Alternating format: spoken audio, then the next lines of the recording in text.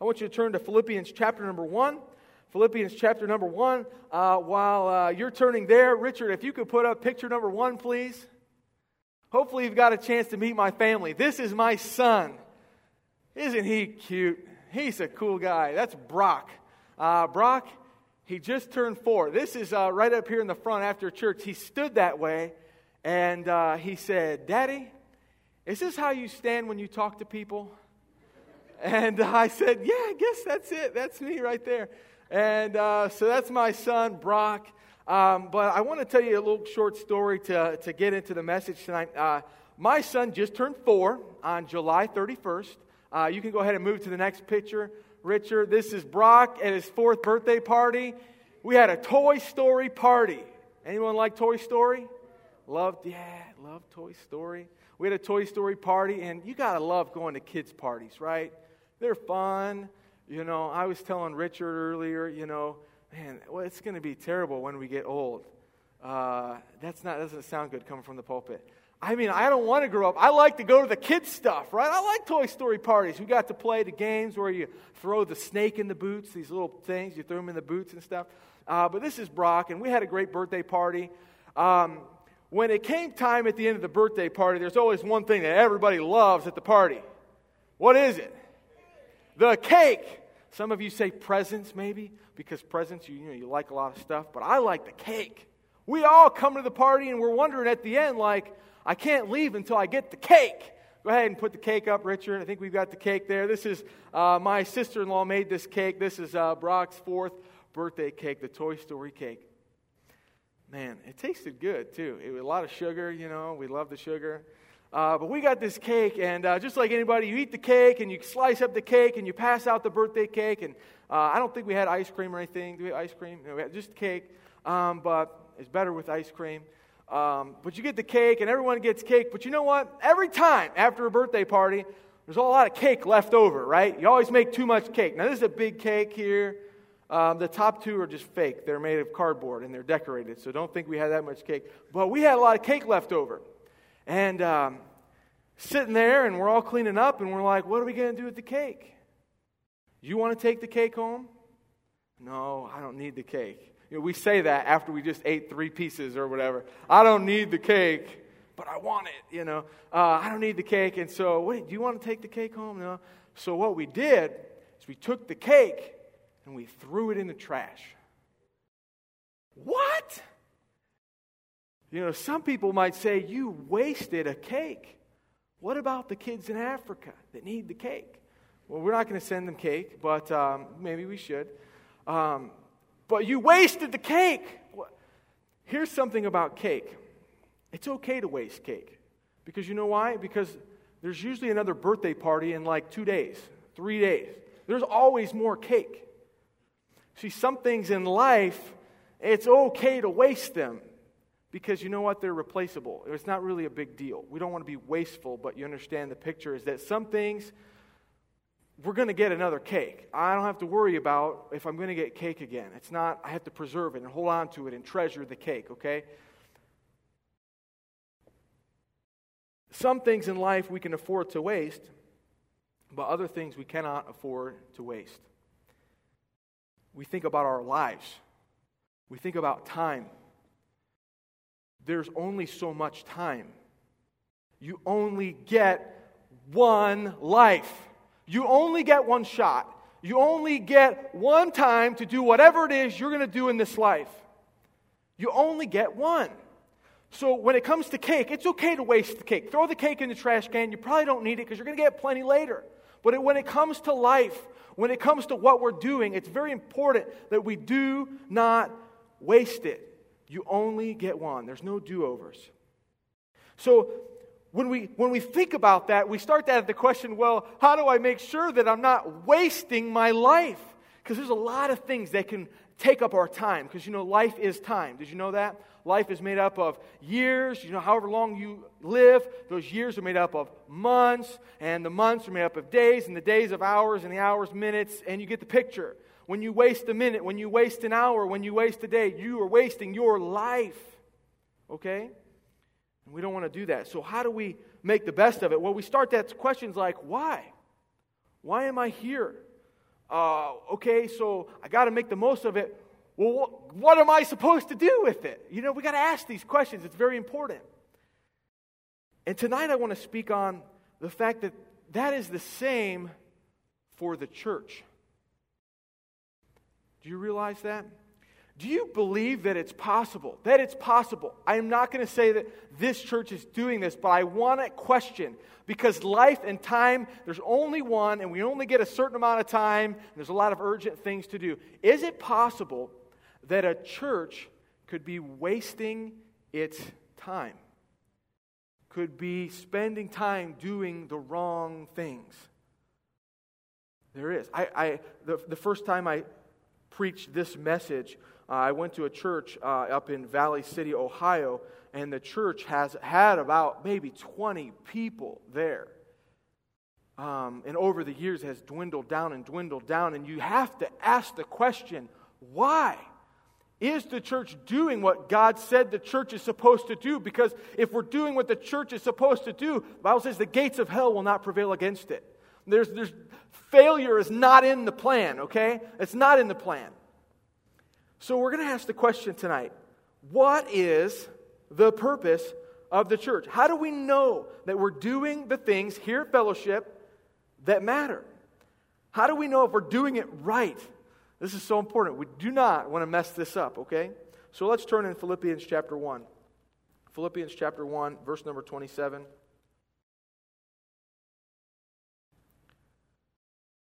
I'm turning in my Bible, but I don't even need to. It's right there. That's fantastic.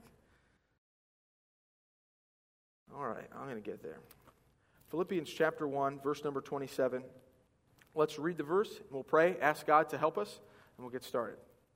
Philippians chapter 1, verse 27 says, "Only let your conversation be as it becometh the gospel of Christ." Paul is going to encourage the church, and he's going to tell them kind of what they need to be doing. He says, with your conversation, your lifestyle, let it make the gospel look good. We're going to get a clear picture that it's all about the gospel. That whether I come and see you or else be absent, I may hear of your affairs, that ye stand fast in one spirit, with one mind. Before we get into this, I need to explain that there's a lot of different people here. We know that. Different ages, different interests. But for some reason, the Apostle Paul is telling the church, he said, listen, there's supposed to be one mind in the church. There's supposed to be one thing that we all come together on, one thing that's most important, one thing that binds us, one thing that we are all about. That you stand fast in one spirit with one mind, striving together. That's a novel idea. A church that doesn't pull apart. A church that's not pulling in two different directions, but that everybody of all ages, of all interests is pulling together, striving together for the faith of the gospel. Let's pray. Lord, I ask you, please help us. Father, I know there are some here that need to be encouraged, and I pray they would be encouraged tonight. I know, Lord, that there are some that need to be challenged.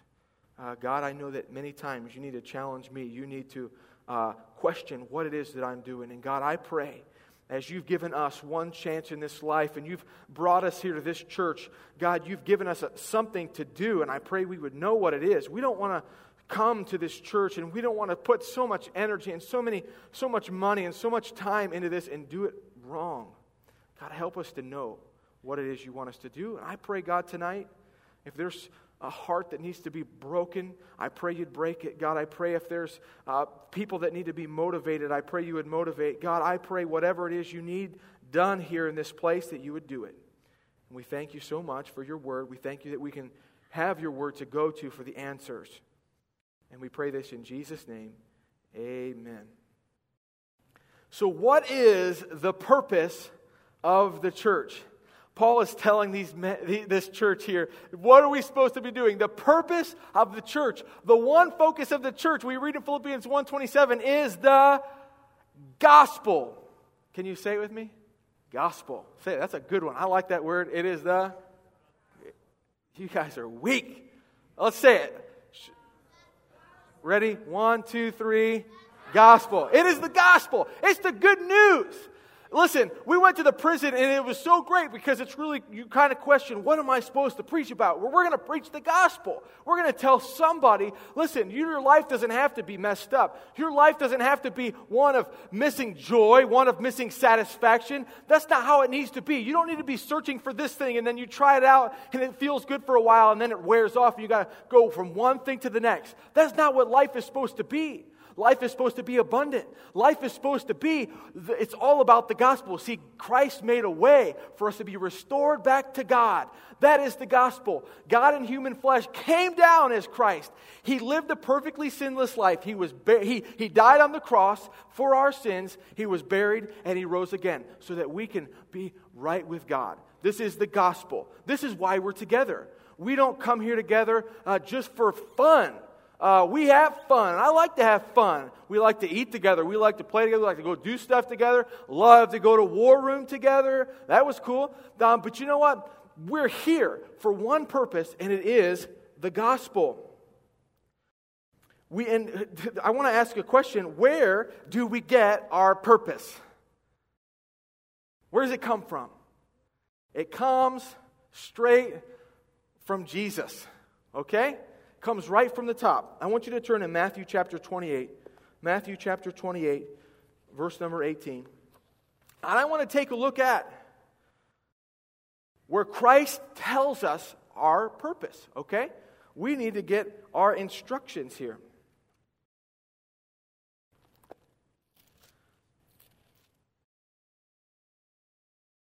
All right. Matthew chapter 28, verse number 18. And Jesus came and spake unto them, saying, All power is given unto me in heaven and in earth. Go ye therefore and teach all nations.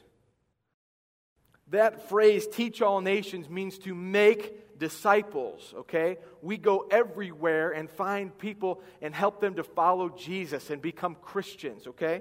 So what do we do then? Baptizing them in the name of the Father and of the Son and of the Holy Ghost, teaching them to observe all things whatsoever I have commanded you. And lo, I am with you always, even unto the end of the world. Amen.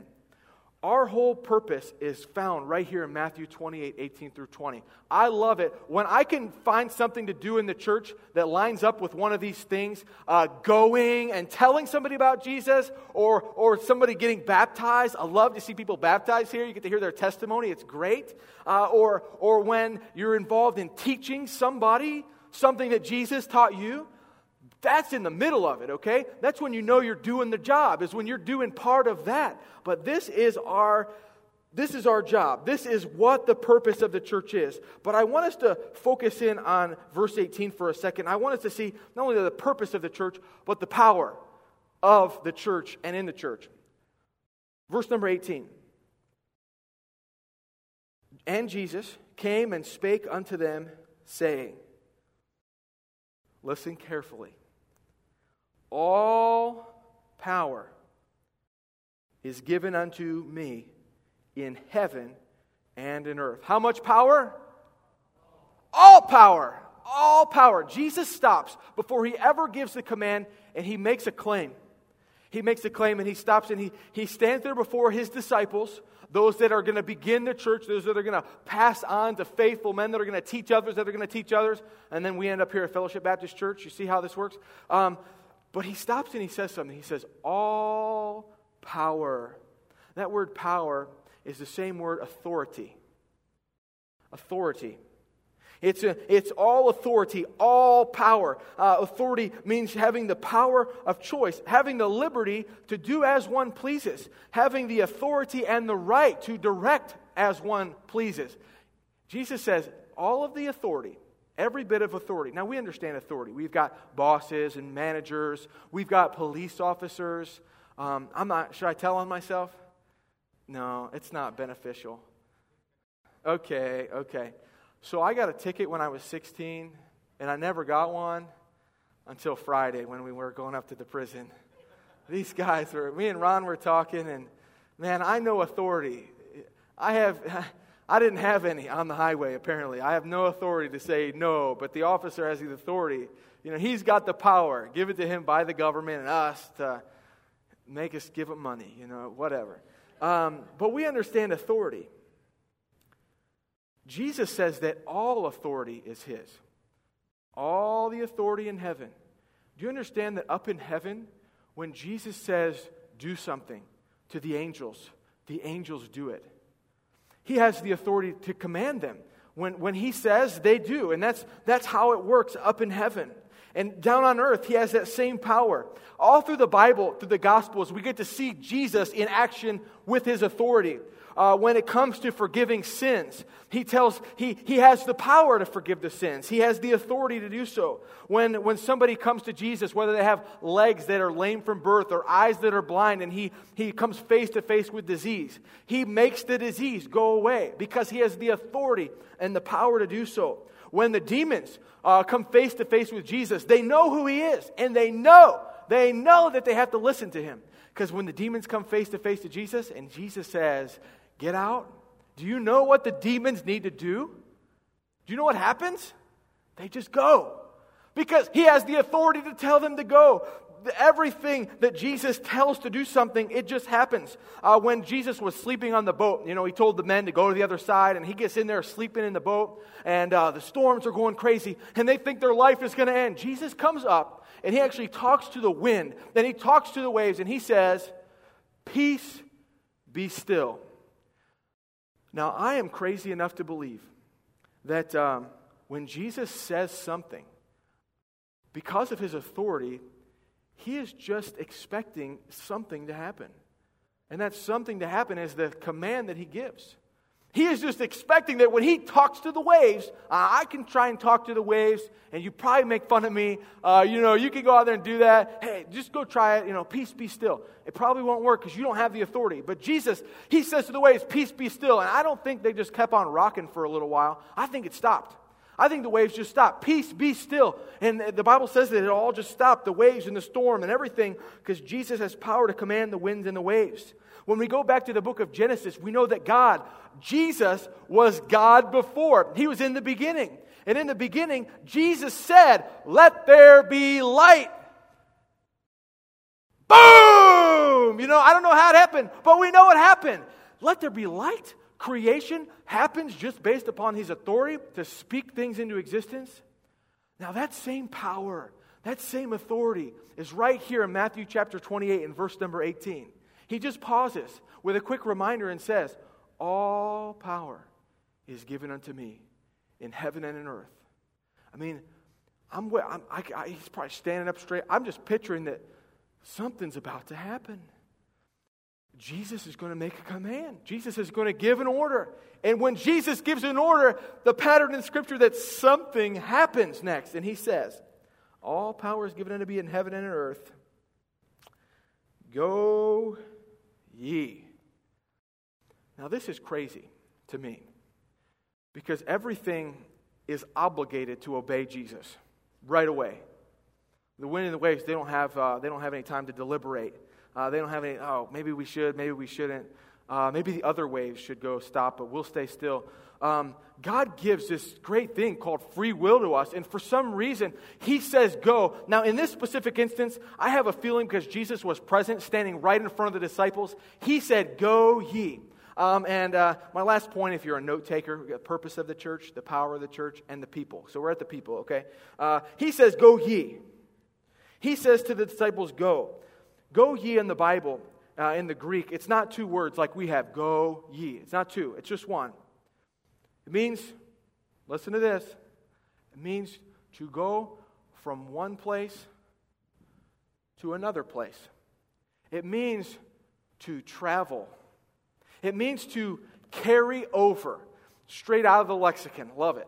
To carry over. Jesus was telling his disciples right then and there, because I have all authority, I'm telling you right now, go. From one place to another. I don't think that they stood there. I feel like when he said that, they got going. They didn't stand around and talk. They didn't deliberate. It's when we give instruction to our kids sometimes here on earth, we say, hey, go change your clothes, go clean this, go pick up your toys, son, go sit down and eat your food. And sometimes he doesn't listen, but he should, and Lana should, and your kids should, or whatever. But from the one that has all authority, he has issued a command, and he says to go. So we have a choice to make when it comes to going. God was telling them to carry something over from one place to another. How many of you like football? You like football? Yeah? All right. Let me illustrate here.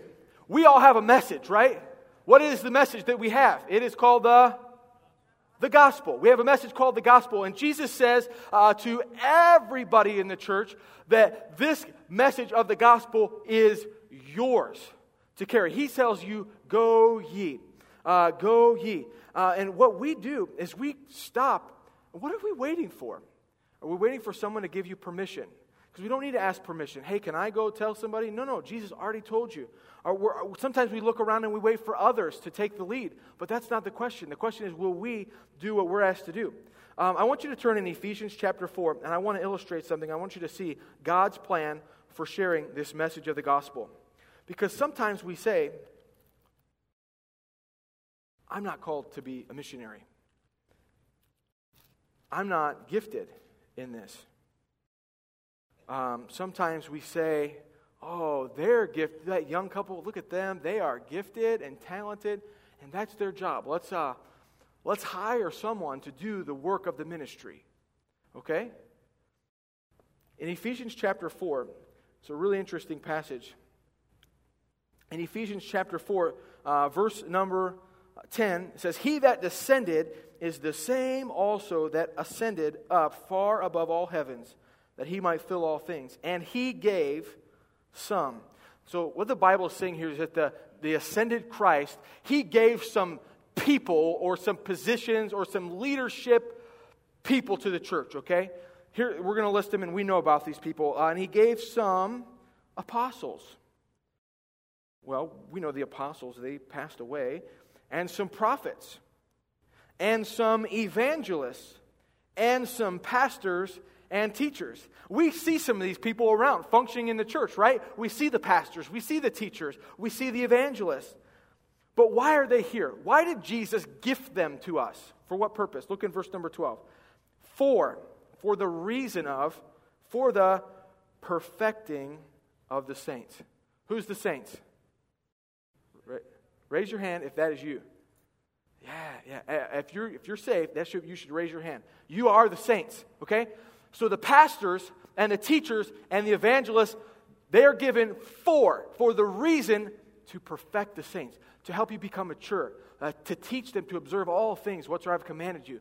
They come and they teach and they tell us how to live according to the Bible. They teach us how to fight spiritual warfare. They teach us how we're supposed to live this life. So these leaders are for the purpose of perfecting the saints. Why are they perfecting the saints? For the work of the ministry. God gives pastors and teachers and evangelists the job. Their job is for perfecting the saints. But why is it that you're being perfected? For the reason to be doing the work of the ministry. Do you realize that? It is not the job. We don't pay. This is Christian culture sometimes, is to pay someone to do the work. You say, who's going to clean the bathroom? Well, the pastor's going to clean the bathroom, or the assistant. Let's let Pastor Joe clean the bathroom, or let's let Pastor Tyler clean the bathroom. He's got plenty of time ahead of him. He can clean those, But we pay people to do the work of the ministry. And when it specifically comes to sharing the gospel, God is very clear that the pastors and the teachers and the evangelists are for perfecting the saints. And it is the job of every member, the pastor, the teacher, the evangelist, the layperson, the deacon, the usher, the weekly church attender. It is everybody's job to take the gospel.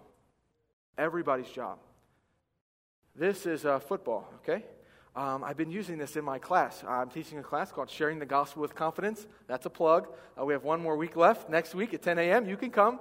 Room 106, okay? I wrote on this, the gospel, because I realized that the gospel is a lot like this football. Because in the game of football, you don't score points unless you take the ball across the goal line. And I want to make it clear who wants the football. This guy wants the football. There you go, buddy. We just threw the football in the church, okay? Listen. The football represents the message. I want you to imagine right now that every one of you has the football. Pastor doesn't have the football. I mean, he has it. He is a Christian. But I want you to take your eyes off everyone else. I want you to say, I've got the football. Just say it with me. That's fun. I've got the football. Listen, the football's not getting to the goal line unless you take it there. The pastor, you got to come to church so that you can be perfected as a saint, so that you can go do the work of the ministry. Why do we go do the work of the ministry? Look at the verse in verse 12. For the work of the ministry, for the edifying of the body of Christ. For the building up. We want to build up the body. Listen, we're all about having more people at church. Do you know why? Because more people is more souls. That means we're out sharing the gospel. People are getting saved. That's a good thing. That's the idea. The pastors and teachers train us so that we can do the work of the ministry, so that the church can be edified and built up. Does you see the plan of God in this? That is the idea. We are to do the work, okay? We all have the football. We all have the gospel. And it's not going anywhere unless we take it somewhere. You see, the goal of the church is to share the gospel. And the church is not Pastor Tyler, Pastor Joe, Pastor Dave, I'm going to forget people, Richard. That's not the church. You and I are the church. Every one of us makes up the church. The church is not a building. The church is not, Fellowship Baptist Church is the leaders of Fellowship. No, Fellowship Baptist Church is us. We are the church. The church is people. So if the goal of the church is to share the gospel, then your goal ought to be to share the gospel. See, what happens is Jesus, he starts saying things like, follow me, and I will make you to become fishers of men. He starts saying things like, whosoever will save his life, that means keep it for yourself, will lose it. Lose it means to squander it. Because when you live for yourself, those things you do only last for this life. And eternity is a whole lot longer than this short life. Life is like a vapor. But the purpose of the church is to share the gospel. And so when Jesus says to follow me, I'll make you fishers of men. I've heard it said, I love the quote, if you're not fishing, then you're not following. A person that follows Jesus does go and take the message to other people. Okay, that's what we do. This is all that we do. And if we come week in and week out and never, ever, ever, ever do that. I read a statistic this past week that it was less than 2% of Christians have ever, one time, shared their faith with another person. 2%. Why are we here? That's it makes me question, what is it that we do all week long? Well, we work. Well, why do we work? To make money. So why do we make money? So that we can live really good lives later on when we get old. No, we are here in our jobs. Everything that you do is to be oriented. We need to rearrange our priorities to match God's priorities. God's goal is that every person be saved. For God's not willing that any should perish, but that all should come to repentance. Do you understand? Jesus came to seek and to save those that were lost. And if it was the whole reason that Jesus left heaven was to seek and to save those that were lost, don't you think that ought to be somewhere on our priority list? It is so important to me that we get this. It is the heart of God. I want us to look back in Philippians chapter 1. Philippians chapter 1, verse 27. Remember what it says at the end. That ye stand fast in one spirit, with one mind, striving together for the faith of the gospel. Nowadays, excuses like, I don't know how. I'm afraid to. Those are simply excuses. I don't know how is not a very good one. It used to be good. It used to be a really good excuse. I don't know how to fix that car. I don't know how to fix my computer. I don't know how to do these things. Nowadays, you can do a Google search, and I did one about how to share your faith, and in 0.26 seconds, I got 94 million results of explaining to me how I can share Jesus Christ. There's no excuses that we have. It's just it's a matter of obedience or disobedience. And I know it can be hard, and I want to encourage you that it can be hard. But even though it's hard, Jesus is still asking us to follow. Even though it can be difficult, it's a matter of, am I willing to, I use the word suffer, am I willing to get a little bit uncomfortable to obey Jesus. And one thing I want to encourage you with before we have a time of prayer is a quote I've heard, is that whenever we step outside of our comfort zone, we step right into God's comfort zone. Listen, it's not comfortable at first to start sharing the gospel. And according to all the statistics, some of us just need to start. I just encourage you to start. I encourage you to try. I encourage you to find somebody that knows how and you get their help. I encourage you just to, the same way you share about your favorite dessert or your favorite dinner or that cool restaurant you went to, with that same passion, just share how much you love Christ. The purpose of the church is to share the gospel. And so that makes it my purpose. And that makes it your purpose. So, we go back to our original question. Is it possible we could be wasting time? Well, yes, we sure can. And I think we waste a little too much of it sometimes. And we just need to face it. And so I pray for you. I'm going to pray for you this week. I pray for this church all the time, that God would help us to share the gospel. We don't want to miss out on the whole point.